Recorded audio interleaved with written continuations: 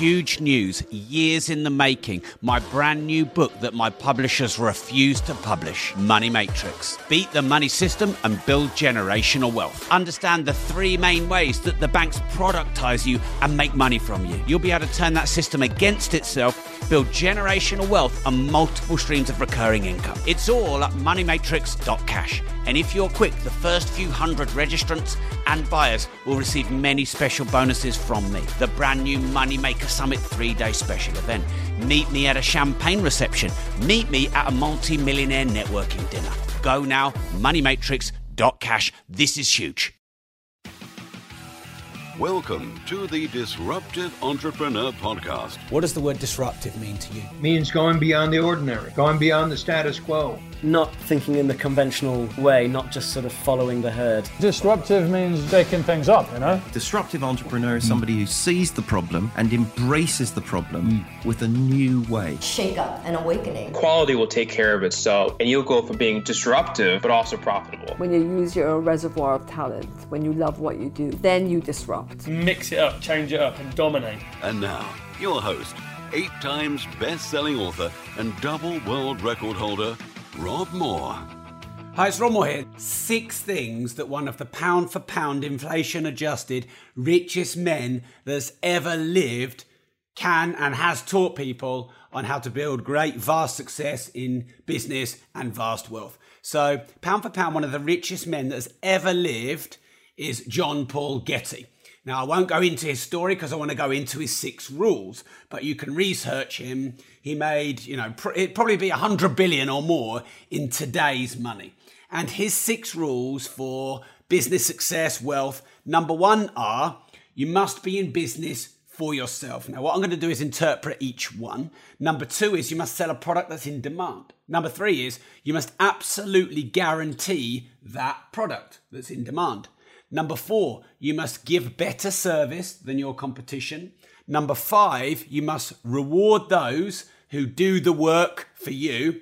And I'll tell you what number 6 is at the end. So I'll interpret all of these really quick, short, sharp, shot in the arm of motivation to get you going for the week.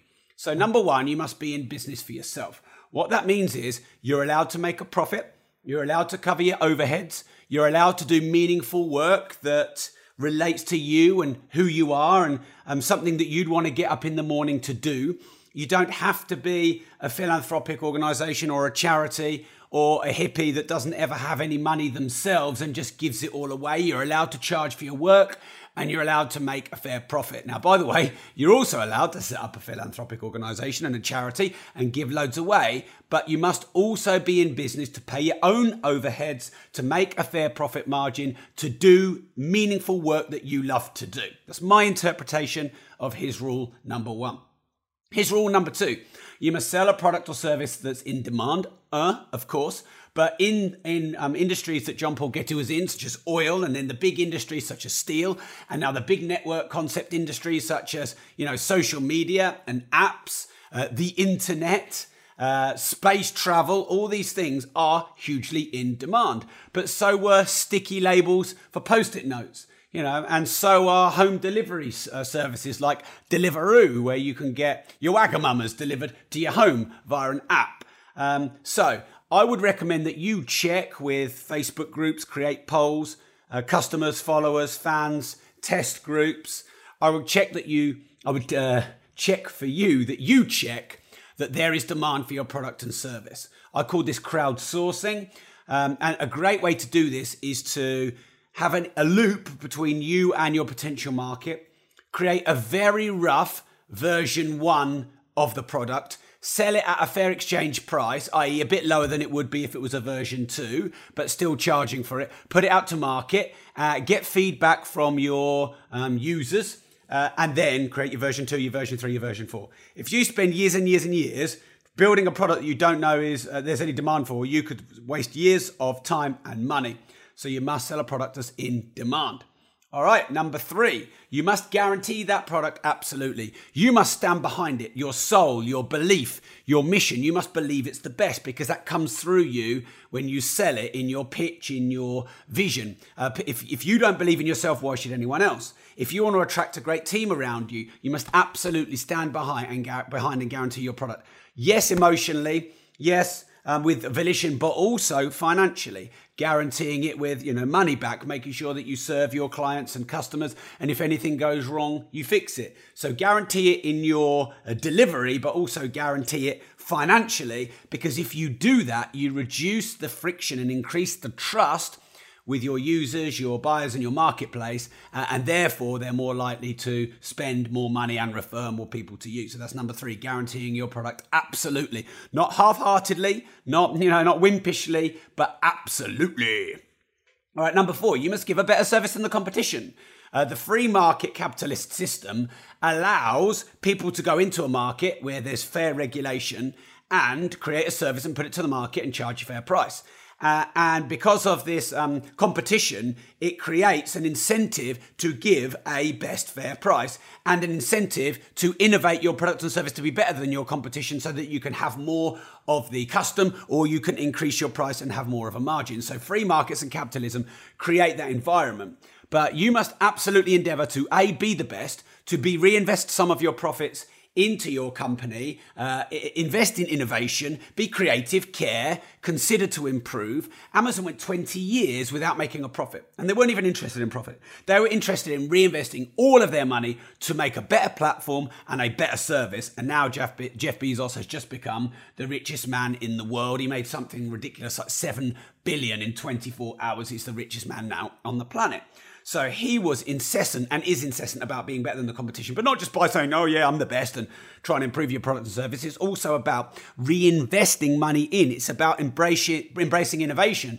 Uber embraced innovation, and because of the black cabs maybe didn't embrace innovation.